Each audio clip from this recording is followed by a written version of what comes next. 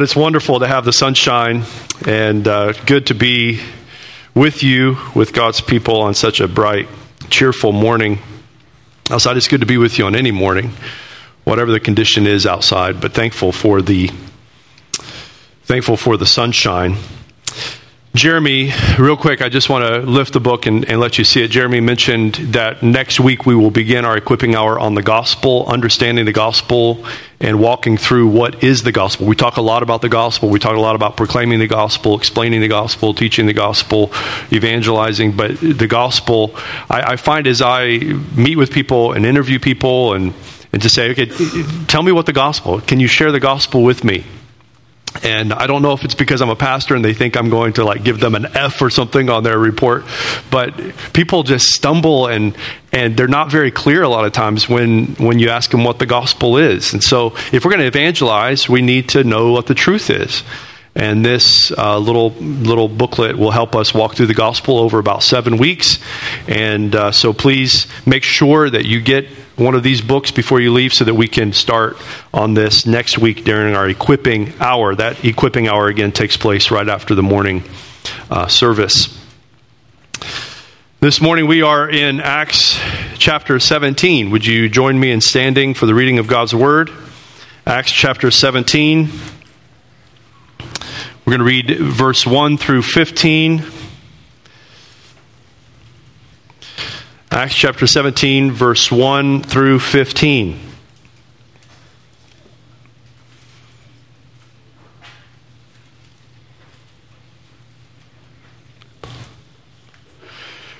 Now when they had passed through Amphipolis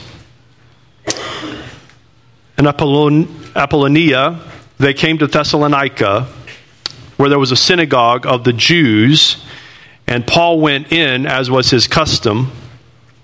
And on 3 Sabbath days he reasoned with them from the Scriptures, explaining and proving that it was necessary for the Christ to suffer and to rise from the dead, and saying, "This Jesus whom I proclaim to you is the Christ." And some of them were persuaded and joined Paul and Silas, as did a great many of the devout Greeks and not a few of the leading women. But the Jews were jealous, and taking some wicked men of the rabble, they formed a mob, set the city in an uproar, and attacked the house of Jason, seeking to bring them out to the crowd. And when they could not find them, they dragged Jason and some of the brothers before the city authorities, shouting, "These men who have turned the world upside down have come here also. And Jason has received them, and they are all acting against the decrees of Caesar, saying that there is another king, Jesus." And the people and the city authorities were disturbed when they heard these things, and when they had taken money as security from Jason and the rest, they let them go.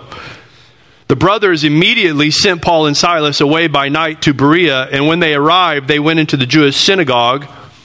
Now these Jews were more noble than those in Thessalonica. They received the word with all eagerness, examining the Scriptures daily to see if these things were so. Many of them, therefore, believed, with not a few Greek women of high standing as well as men. But when the Jews from Thessalonica learned that the word of God was proclaimed by Paul at Berea also, they came there too, agitating and stirring up the crowds. Then the brothers immediately sent Paul off on his way to the sea, but Silas and Timothy remained there. Those who conducted Paul brought him as far as Athens, and after receiving a command for Silas and Timothy to come to him as soon as possible, they departed. This is the word of the Lord. You may be seated. This morning, I hope and pray, my prayer for you this morning is that you will be encouraged as a child of God, as someone who has placed their faith and trust in Jesus Christ, that you would be profoundly encouraged this morning by the truth of the character and the attributes of God's Word. What is God's Word? This Word that you hold in your lap. What is this Word?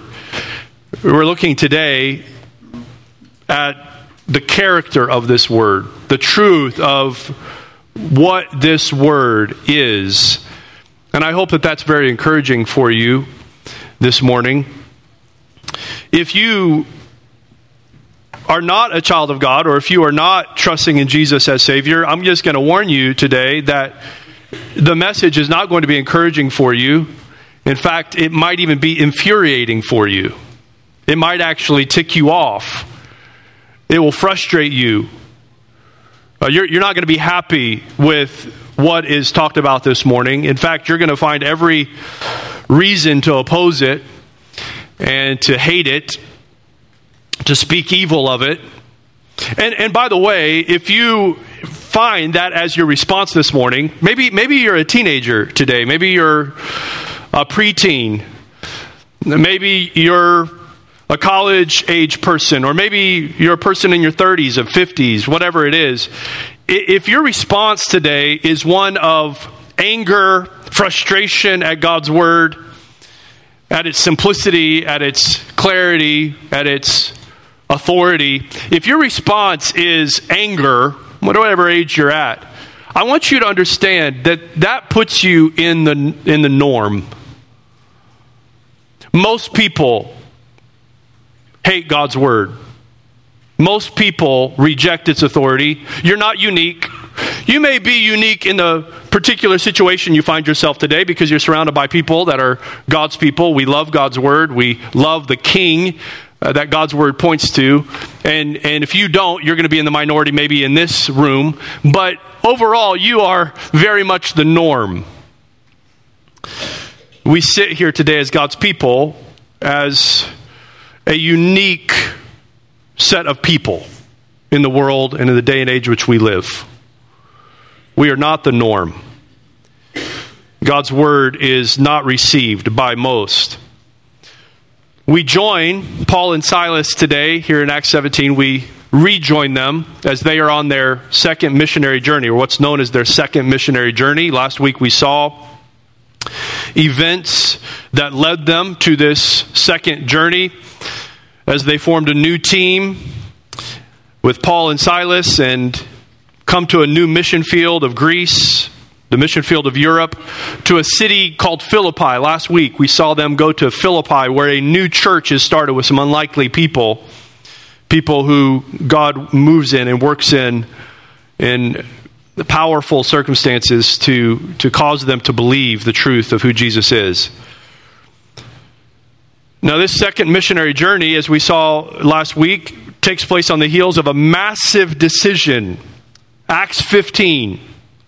Remember, Acts 15 is that council by the church, the apostles and the elders of the church of Jerusalem, where it is decided that God's people are no longer defined by Jewishness.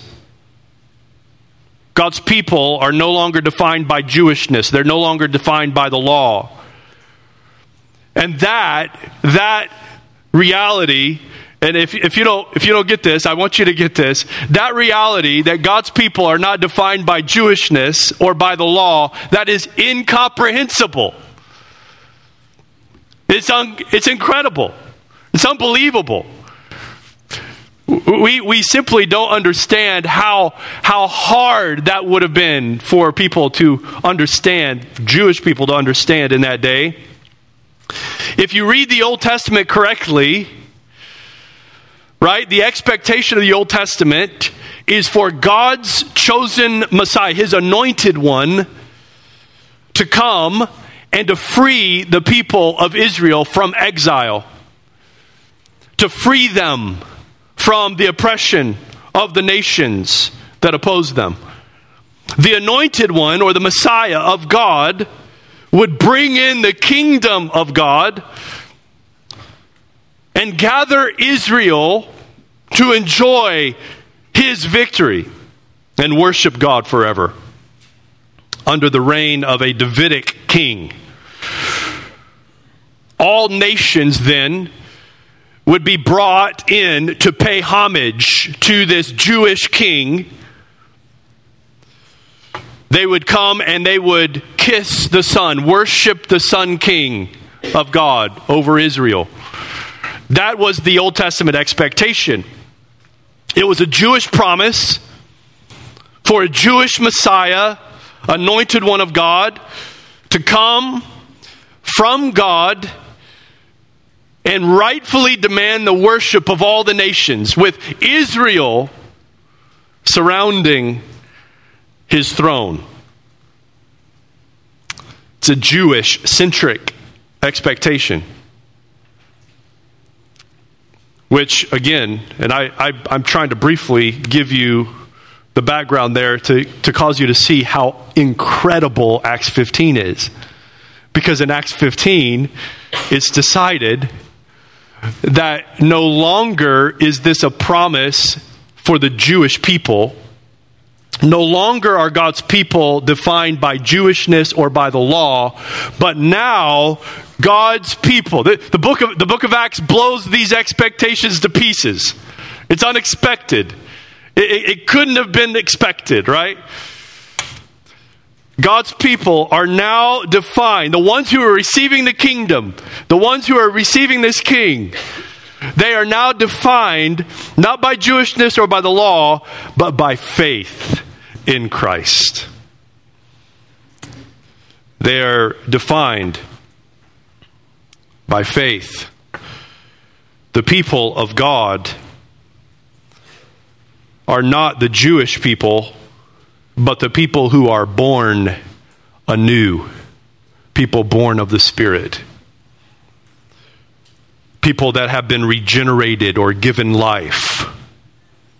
These are those who have been converted through repentance and faith. They have seen the truth of who Jesus is. They have turned from their sin and they have placed their faith in this Jesus who is proclaimed, this Jewish Messiah who has come. He is not just the King of the Jews. He is not just the anointed one of God for the Jews, but he is for both Jew and Gentile. He is for all. And they are now one new humanity. This is what Ephesians 2 says. There's one new humanity. Jew and Gentile has made one new man. Those who are in Christ are defined as this new humanity, the people of God. And all of us sit here this morning as recipients of this good news. So here are Paul and Silas traveling through Greece, proclaiming the message of God's kingdom come, God's kingdom being established in the name and work of his Son, King Jesus. Jesus, who has died for his people. Do you know many kings that would die for their people? Jesus has. He has died for the sins of his people, not because he was a sinner, but because he sought to redeem sinful man. He died for sinners to make them his people. Jesus died for the sins of his people and rose again to defeat the death and darkness, to deliver his people from exile once and for all. This is what Jesus has accomplished. And he is now ascended to the right hand of God, where he sits as the king, the rightful king of all. He sits at the right hand of God as the head, as the ruler over his people. And one day he will return and be acknowledged by every soul as the king that he already is. This is the message that Paul and Silas are proclaiming. And this message requires a call of response. They go preaching this message in every city, every place they go. They want to find a place to preach this message. The message of God's kingdom come, established, mediated in his Son King, in the work of his Son, the death and resurrection and ascension of Jesus. This is the message they proclaimed in every place they go. And they call people to repent and turn from their sin and believe upon the Lord Jesus Christ. That's what they're preaching. And today, we see them preach this message in two cities, Thessalonica and Berea. And these cities, This is what's happening here. These cities serve as a contrast to one another. One city responds to the message negatively, and the other city responds to the message positively. Or at least the Jewish people in each one of those cities respond differently. So here are Paul and Silas preaching in Thessalonica. Let's walk back through the story. Make sure you caught all the details there as we read through it. In both places, Paul goes to a particular place. Where did Paul go when he goes into Thessalonica? He goes into the synagogue. The synagogue.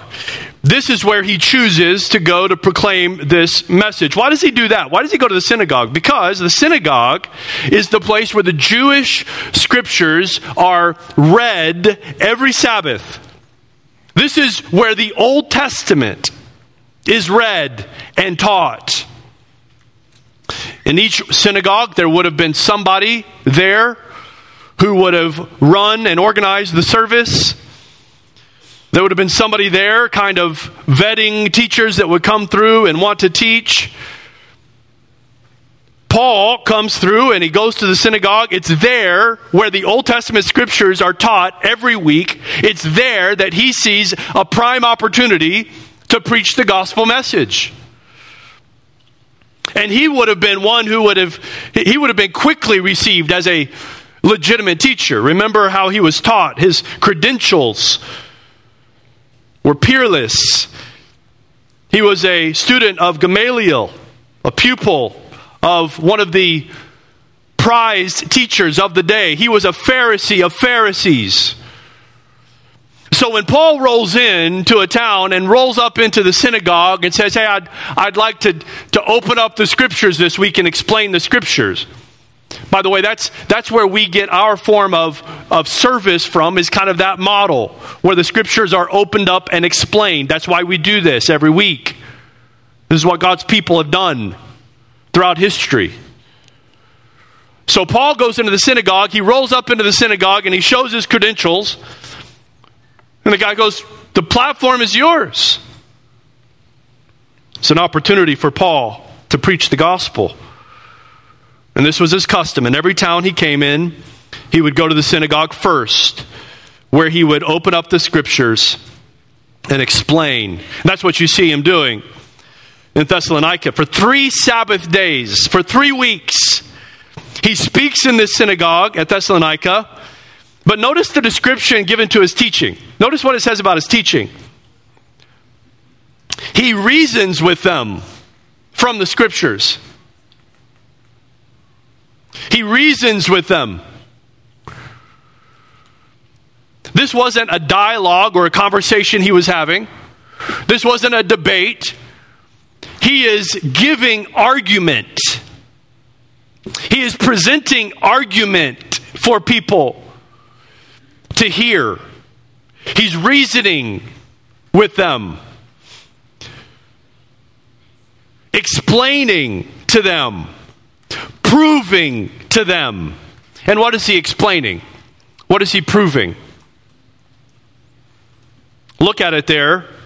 Verse number 3, he reasoned with them from the scriptures 2 things, explaining and proving that it was necessary for the Christ to suffer and to rise from the dead.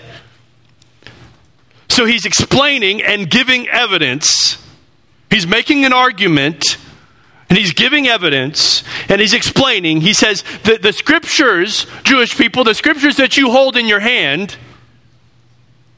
the Old Testament scriptures actually expect the Messiah to come and die and be buried and then rise again. That is what you should have expected if you were reading the Old Testament scriptures correctly. So in a way, he's actually calling out their wrong interpretation of the Old Testament scriptures. So there's an implication here. Did you know there's a right interpretation of the scriptures? There's actually a right interpretation. I don't know if you've ever been in a Bible study where you sit around in a circle and everybody goes, well, what this means to me is, well, what I got out of this was, I appreciate all that you're saying, but to me this means, that's not helpful Bible study. Because ultimately what you think the Bible means and let me just be frank with you, what I think the Bible means really doesn't matter. The Bible has a right interpretation, and we should seek that right interpretation. It's not a free-for-all where we come to the Bible and just say, well, I think it means this, and you think it means that, and they think it means this, and isn't it great we can all just get along? No, there's a right interpretation of the Bible. And it's findable. The right interpretation is actually accessible. This is what's encouraging. There's a right interpretation. And you know what? You don't have to have a degree in theology to be able to read the Bible correctly. And that's super encouraging. How often I sit with people who think that they can't read the Bible because they don't have some degree or some education. No, the Bible is clear. We'll talk a little bit more about that in a moment. The Bible is clear and it's understandable, and there's a right interpretation, and you should seek it.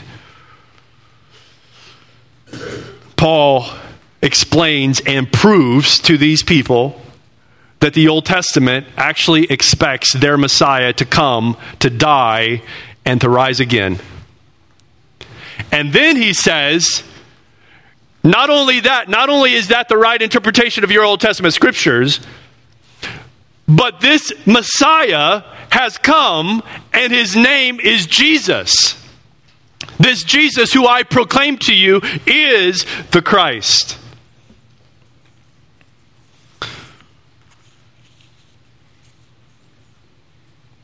He proclaims to them the one who has come to fulfill the Old Testament expectation.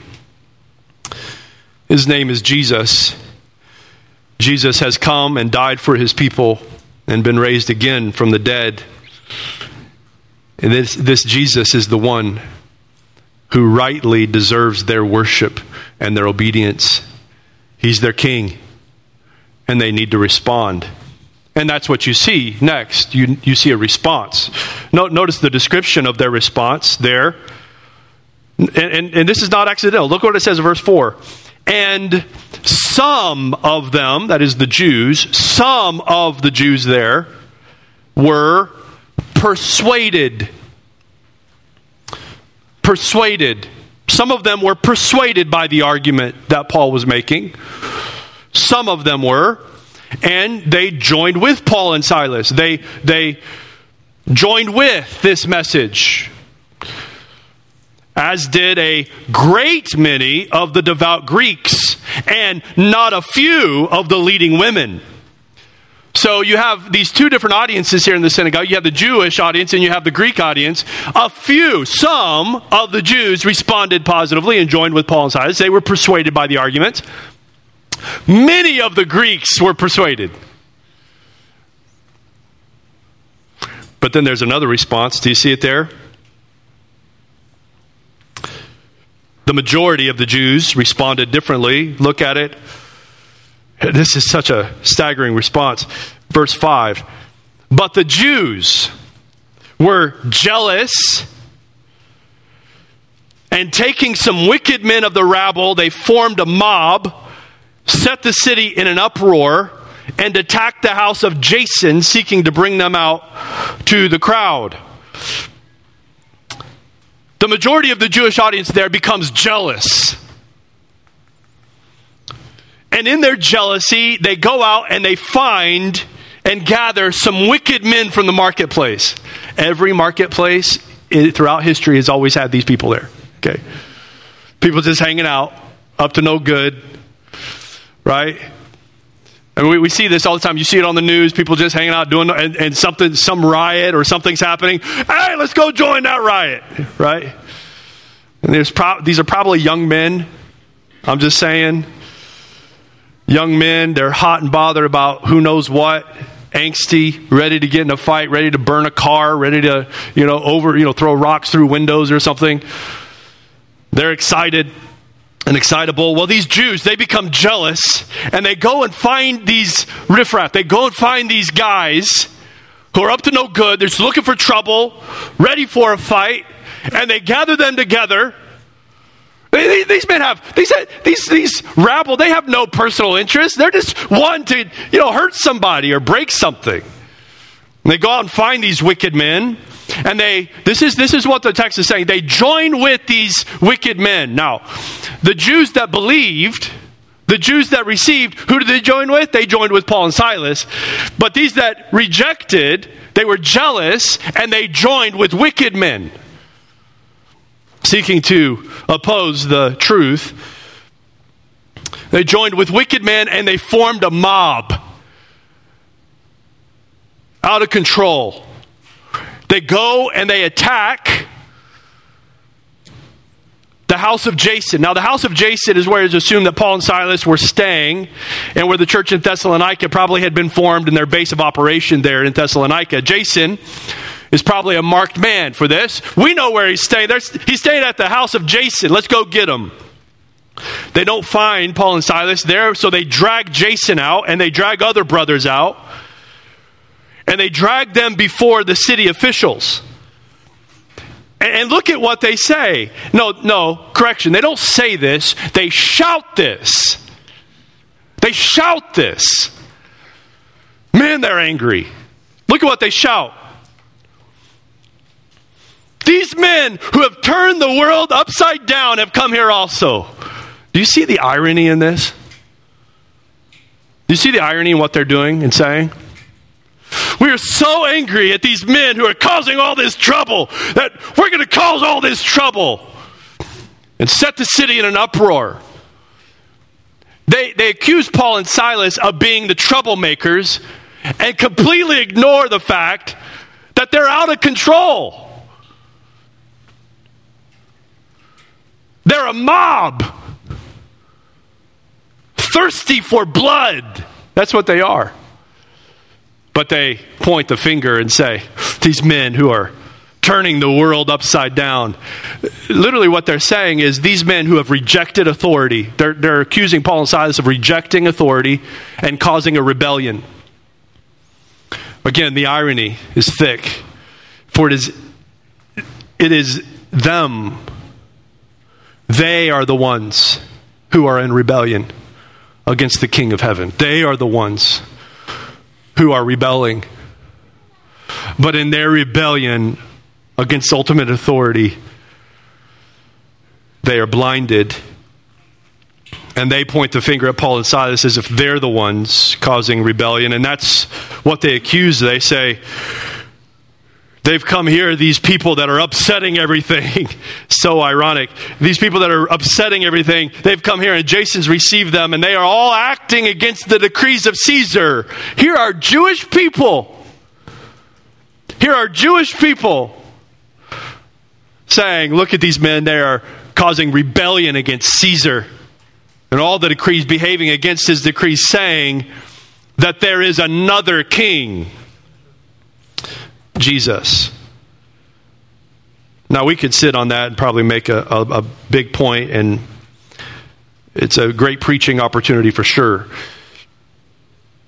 They are pointing to this reality that Paul is preaching about the Jewish Messiah, the Jewish anointed one, the king sent by God to establish a kingdom.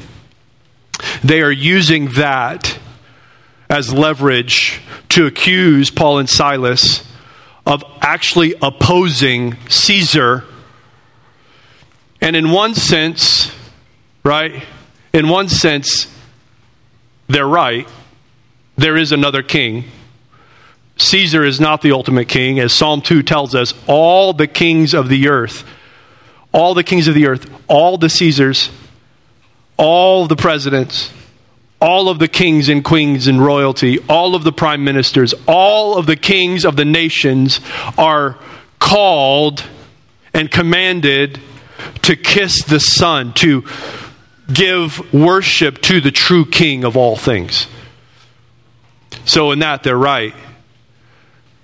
But they've missed that message. All they want to do is stir up trouble and get Paul and Silas in trouble and get them kicked out of their city, or worse. There is another king, Jesus.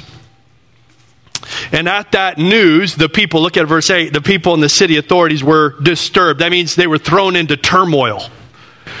They were thrown into turmoil at the things that they heard. And when they had taken money, they take bail from Jason and the other brothers. They let them go on bail. The church then quickly sends away Paul and Silas. They go and find Paul and Silas and say, you got to leave. By night, they send them away approximately 45 miles to the town of Berea. Now notice what happens in Berea. Did you see it there? Where does Paul go when he gets to Berea? He goes back to the synagogue. He goes into Berea, as is his custom, he goes to the synagogue. And what does he do there? He does the same thing there in Berea that he did in Thessalonica. He explains the scriptures and shows and evidences that they point to Jesus as the Messiah. That's what he does. He reasons from the scriptures, explaining and proving that Jesus has come. He has suffered and died as the Old Testament expects. And he has risen again to be proclaimed as king, the one who is bringing God's kingdom. And if you're reading this, you go, why would he do that? Doesn't he know what the synagogue's going to do? Here we go again. Paul doesn't know how to win friends and influence people very well. Doesn't he realize that his method is not very effective? It's not really working. But look at what happens in Berea. First, the text there describes the Berean Jews uniquely. Look at it in contrast with the Thessalonican Jews. Look at what it says. Verse 11. Now these Jews were more noble than those in Thessalonica. They were more noble than those in Thessalonica. You see, and this is the point, it isn't Paul's method that's broken. It's not Paul's method that caused the problem in Thessalonica. Now, listen, there is a wrong method to giving the gospel, okay? We're not trying to be jerks. We want to strive for gentleness and grace, truth in love. Did you know truth without love distorts the truth? It ceases to be truth if it's done without love.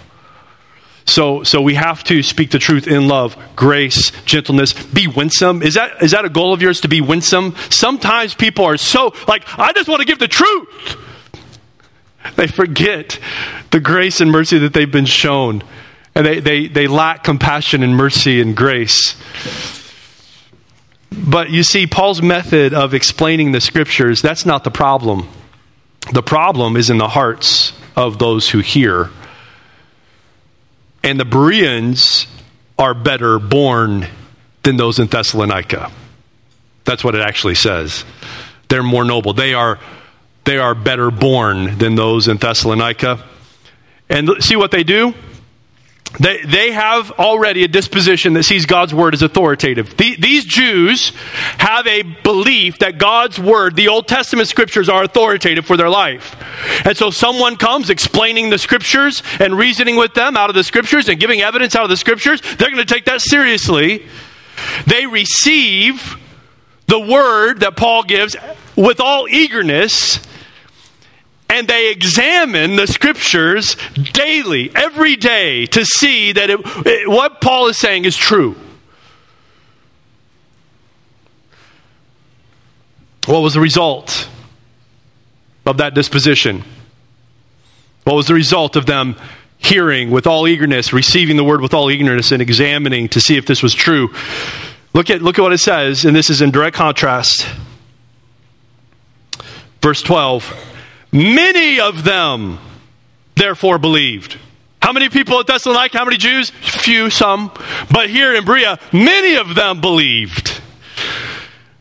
With not a few Greek women of high standing as well as men. So many Jews and many Greeks believed the message here that Paul proclaims at Berea. Why? Because they received the word with all eagerness, examining to see whether or not what Paul is saying is true.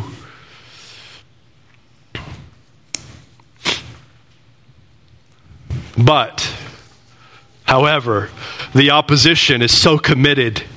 The opposition in Thessalonica, remember, 45 miles away in Thessalonica, they get word, they hear that Paul and Silas have gone to Berea, and they are proclaiming the word of God in Berea also. And they are so full of anger, they are so full of hatred, that they take their mob and they travel 2 days to go and depose Paul and Silas there in Berea. When they show up and start making trouble there, the believers at Berea send Paul off to Athens. As we've seen over and over again, God uses these situations to continue the spread of his gospel. The gospel continues going forward. Berea is not where it's going to stop, right? Berea is not the end line. So Paul is sent off to Athens. And we will see next week how Paul actually preaches the message there in Athens. And he uses a different method, but it's the same message. He proclaims in Athens. The gospel continues to go forward. Opposition will not stifle it. It will not choke it. It will continue on. The gospel, as I was thinking yesterday, I didn't just do my gutters yesterday. I also worked on dandelions. Did you know the gospel's like dandelions? You try to stamp them out and they just keep popping up everywhere else. You can stamp them out over here and they just sprout up somewhere else. The message of the gospel cannot be contained. There's not a prison anywhere that can actually hold the gospel at bay. The gospel will keep on going. And it will go into hearts that are stone hard. And it will regenerate hearts that are opposed and bring new life. That's what the gospel does. The gospel will not be contained, and next week we'll see that in Athens. You might as well capitulate. If you're opposing the gospel, you might as well just give in. You might as well just admit that you're beaten. You might as well just admit that you've had enough and give in. There, Paul is sent off to Athens where he will continue to preach the gospel. But I want to take a few minutes and I want to consider the truth here of what we see about God's word. What do we see about God's word here in Acts chapter 17? Well, simply, I want you to see this. I want you to understand this. God's word, rightly explained, God's word, rightly explained, is all we need. God's word, rightly explained, is all that mankind needs. It's all you need. It's all I need. It's all we here today need. And it is all that our world needs. And it is all that we have to offer. Do you believe that the only thing we have to offer is the right explanation, the right interpretation, as it were, of God's word? That's all we have. And that's all that's needed.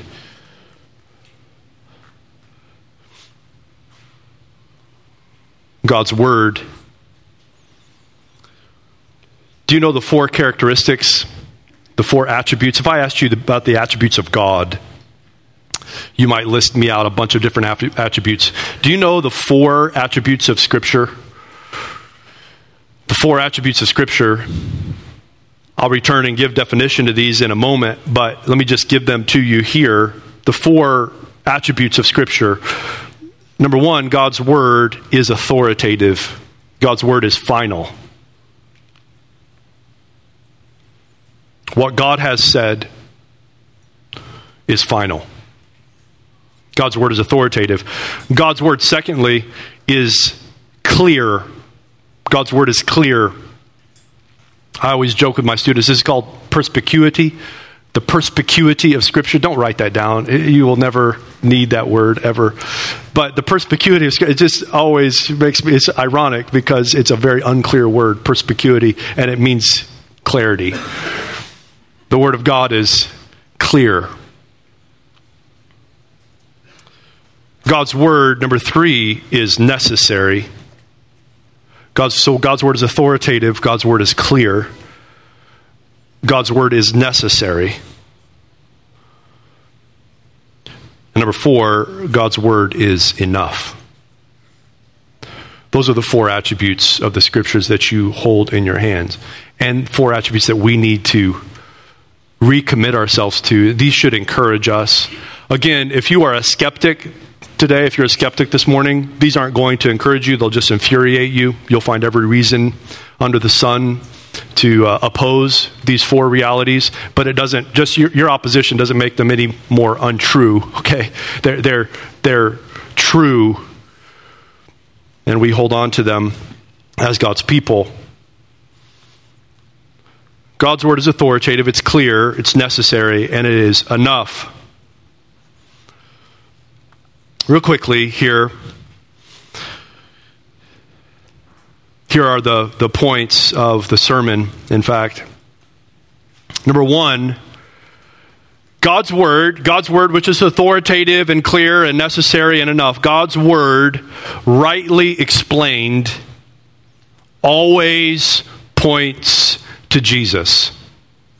God's Word, rightly explained, points to Jesus. Paul doesn't come into Thessalonica or Berea. He doesn't have his jump drive or his hard drive full of all his sermons. He doesn't have a list of all these sermons that he's going to choose from and go into Thessalonica and think, well, this sermon really worked in the last place I was in, so maybe I'll use that sermon. That's what people will like to hear. No, Paul only has one sermon. Paul only has one sermon. Now, he may use different ways to get to that sermon, but Paul only has one sermon. And his sermon is this: Jesus is both Lord and Christ. He is the expectation of the Old Testament. You should turn from your sin and put your faith in Christ, his death and his resurrection. Jesus is the King, and he will reign as King. That's his message. He didn't have another message. He didn't have another sermon. There are no 10 ways to be a wise financial planner. No 6 ways to make your home a happy home. No 3 ways to get your husband to like you. He's got one message, and it's that Jesus is Lord and Christ. That's it. And if you say, well, is that it? That's everything. I don't know that we actually believe that. I think we believe it's important, for sure. All of us would say that Jesus is both Lord and Christ, the truths of repentance and faith in Christ, the truths of union with Christ. We would all say those are important, but there's surely other things we need to be worried about, right? No. Paul didn't have any other message, and we shouldn't either. We don't have any other message. The Word of God, clearly explained, is clear in all that it says about salvation in and through Jesus. And it's not meant to be used to do anything other than point to Jesus. Can I ask you, do you separate Scripture from the actual point of Scripture? Do you separate Scripture from the actual point of Scripture? When you give advice, is it good advice but not gospel advice? Is it good advice that really has little or nothing to do with Jesus? Ladies, when you have the young mom come to you asking advice about potty training or about how to cook meals for her husband or how to discipline? Do you start and continue and end with the truth of who Jesus is? Or do you just give advice that really anybody could give? The truth of the kingdom come in the name of God's Son, King Jesus. This changes everything about how we approach our life. That makes potty training and meal planning and makes discipline all kingdom work. And if it's not kingdom work for us, and if we're not looking to the truths of the gospel in it, then we're missing the point. Financial advice. Oh, sure, the Bible has a lot to say about finances. But if you're not bringing everything through the filter of Jesus, the truth of his kingdom, do you know that's the financial advice the Gospels give? Your Father's bringing a kingdom. In Jesus, this should change how you hold on to your finances. Should change how you use them. Should change how you think about them. The gospel, the truth of Jesus, changes everything about how we approach life. I am amazed, even at my own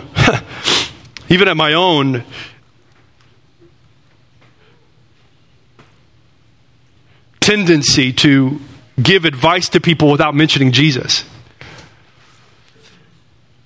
He's all we have. He's all we have. And he's changed everything about my heart and about my mind and about what I want and about what I'm going for, about my aims and my goals. See, that's what we need to be asking. When the person comes to you for financial advice, just ask why. Why is this important to you? Why is this a concern for you? Why is this a worry for you? What is it that you're trying to accomplish with this? Is this glorifying Jesus? Is this making much of Jesus? Is this about finding our treasure in Jesus? We talk about it every week when we give, right? The offering. We are not trying to get money out of people so that we can just go on surviving. The day where I stayed up here and tried to beg for money so we could keep the lights on at Trinity Church is the day I hope we stop being a church. I don't want to be a church if that's what we're going to do. Listen, your giving is about your heart and treasure being found in Jesus. That's what your giving's about. That's what it should be about. It should change everything. Man, we could go on and on and on and make so many different applications of this, but the Word of God, rightly explained, points to Jesus and his sufficiency. It's not meant to be used apart from Jesus. It's not a morality book trying to get you to live a certain way. It's not a self-help book. It's not meant to give you a successful career or a prosperous life. No, it's about Jesus and you being changed into the image of Christ. The Old Testament is the expectation of the anointed one of God coming to establish God's kingdom. That's what the Old Testament points to. That's what the Old Testament's all about. In the Gospels, we see Jesus come, and this Old Testament explanation has been fulfilled. In the New Testament and the epistles, what do we see? We see the apostles explaining that Jesus has come to fulfill the Old Testament expectation and how that should impact our lives. The death and resurrection and ascension of Jesus should impact every single part of our lives. And that's what the epistles point out over and over and over and over and over again. It's all about Jesus. Well, I don't know what God's doing. Yes, you do. Yes, we do know what God's doing. What is he doing? He is making much of his Son. He's exalting Jesus. And he's taking us who are his people and he's changing us into the likeness of Christ. That's what he's doing. He's ripping away all the things, all the false idols and all the false treasures that we have. And he's making us into the image of his Son. That is what he's doing. And if you think he's supposed to be doing something else, then you need to be realigned in your thinking. That's what Jesus has come to do. Gather a people around himself to bring honor and glory to his name in the midst of his people. And that's what he wants from us. The book of Revelation then pictures that final victory and restoration of that kingdom in the name of Jesus to the glory of God. So the word rightly explained points to Jesus. I've heard people say about the gospel, about the truth of Jesus. I've heard people say things, well, yeah, I got saved. I mean, yeah, I know the gospel. I know the gospel. But that's not what I need right now. What else is there? Have you separated the Bible from its actual point? When you give advice, what is the advice you give, and what is the point and aim of the advice you give? God's word rightly explained points to Jesus. God's word rightly explained, number 2, engages the mind. God's word rightly explained engages the mind. Do you see the language that's used all the way throughout? Paul reasons with them, explaining, proving. They were persuaded. They examine. The explanation or the preaching, the teaching of God's word, rightly done, engages the mind. It involves reasoned argument. The Word of God, rightly explained, involves reasoned argument.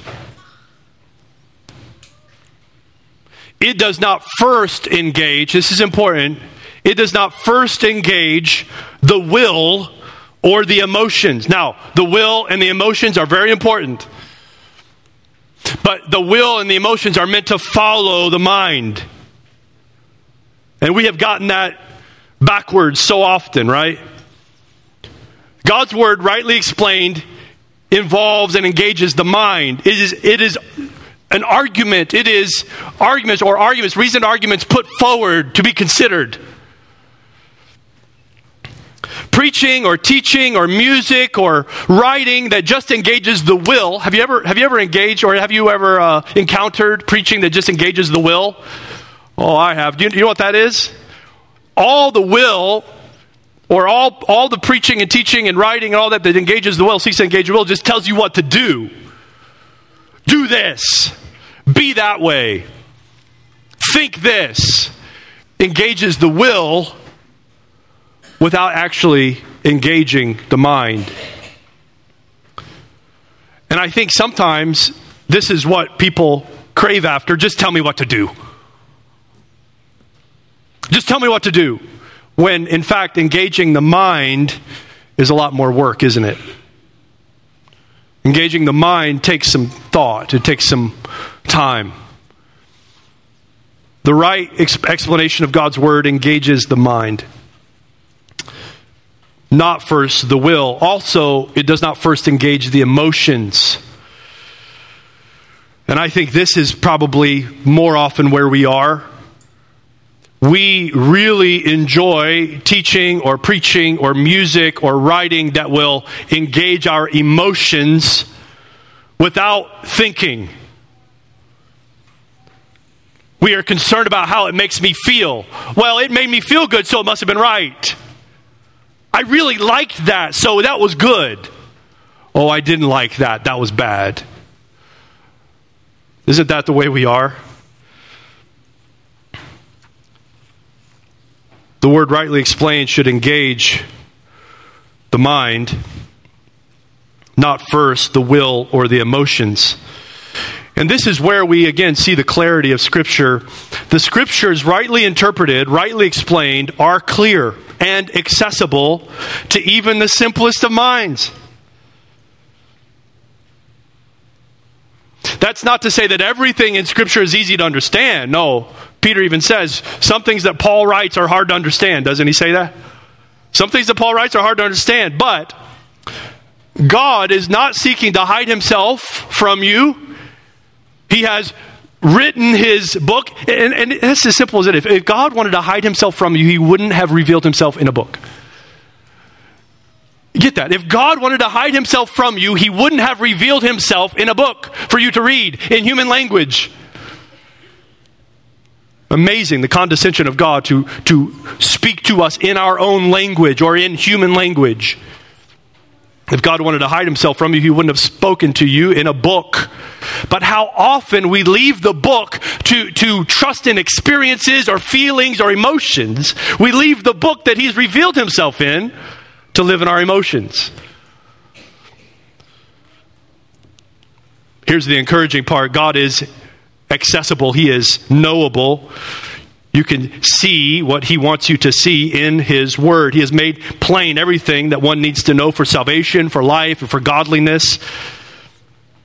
Listen to the Westminster Confession. Maybe you haven't read the Westminster Confession lately. Listen to the Westminster Confession talking about this point. Listen to this. All things in Scripture are not alike plain in themselves, nor alike clear unto all. So not all things in Scripture are the same level of plainness in themselves, nor are they plain to everyone on the same level. Yet, those things which are necessary to be known, believed, and observed for salvation are so clearly propounded and opened in some place of Scripture or other, that not only the learned, but the unlearned, in the due use of the ordinary means. What are the ordinary means? The due use of ordinary means. I tell my students this all the time. It's a book. That means you have to read it. Reading according to the way it's structured and written. It's that simple. Sometimes the Bible doesn't mean something to you because you're like reading it, but then you're closing your eyes thinking, well, I don't know what this means. I hope that it just kind of occurs to me. No, read it. Reason through it. Think about it. Read. It says here in the Westminster Confession, not only the learned, but the unlearned in the due use of the ordinary means may attain unto a sufficient understanding of them. This is what we believe about Scripture. You say, well, I don't know how to read. How about the person that doesn't know how to read? And I'm so thankful for people that do. You can sit and read it to them. Because it is clear, because it involves the mind, Scripture must be examined carefully. Scripture must be examined carefully. Are you a discerning person? All of us like to think of ourselves as discerning people, don't we? We're all discerning. You're not gonna fool me, right? I'm not gonna be anybody's fool. Are you a discerning person? Do you examine carefully all that you hear? I love this illustration given by Kevin DeYoung. He talks about 3 kinds of approaches. He says, number 1, there are people who approach the hearing of God's word as a hammer. Are you a hammer when you hear God's word? Critical, arrogant, dismissive? Anything that's put before you, just smash it to pieces? Woke everybody up there. Whenever God's word is just put before you, you smash it. You're critical, dismissive. Or are you a sponge? No, it could be good to be a sponge, but it could also be really bad to be a sponge. Right? Man, I run into this all the time, and this is true of my own heart if I'm not careful. Right? Everything that people put out there that has God's name on it or the Bible on it, you just kind of soak in. You just kind of soak it in like a sponge. Just believing everything that's said. No. As God's people, we should examine carefully what God's word says and what we hear. We shouldn't be the critical hammer that smashes to pieces everything. We shouldn't be the sponge that just soaks in everything without discernment, but we should be like a microscope. We should be like a microscope, taking what we have heard and closely examining what we hear, discerning the argument in what we hear, and applying the truth with its implications to our lives.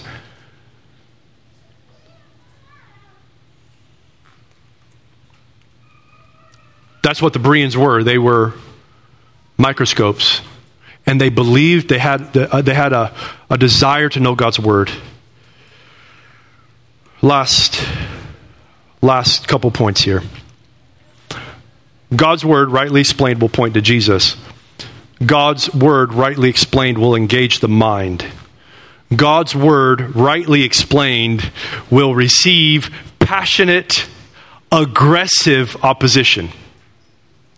Did you see the description of how the people oppose God's word there? They form a mob and attack. And this is often the case. Did you know that opposition to God's word, rightly explained, does not happen most often in reasoned argument? I have yet to find anybody who actually wants to sit down and reason from the scriptures why what I'm saying is not true. People just want to hate. They just want to throw rocks. They just want to get angry. The opposition of the word is not found in reasoned argument, but emotional, personal bias. That can't be true because I don't want it to be true. That can't be true because that's not the way I want to live my life. You people that hold up the Bible are just unloving, bigots, hateful. It's a lot of labels get thrown around, don't they? A lot of labels, a lot of angry attacks. This is why, and I said a minute ago, it's not about our method. Our method, sometimes people think, well, if I just explain it more clearly, or maybe if I'm more winsome, or maybe if I'm more approachable, or maybe if people come in here and feel really comfortable with everything that we do, maybe then they will receive the good news. No, that's a distortion of the truth. We're appealing to their flesh. God's word rightly explained, will be opposed passionately, aggressively. But this is what we all do. No one wants to hear God's word. No one wants to hear what God has said because he's the authority. We don't like an authority over our lives. We question authority. We refuse authority. We don't want authority over our lives. This is why James tells us in chapter 1, 19 through 21. Remember what he says? Be quick to hear, slow to speak, slow to anger.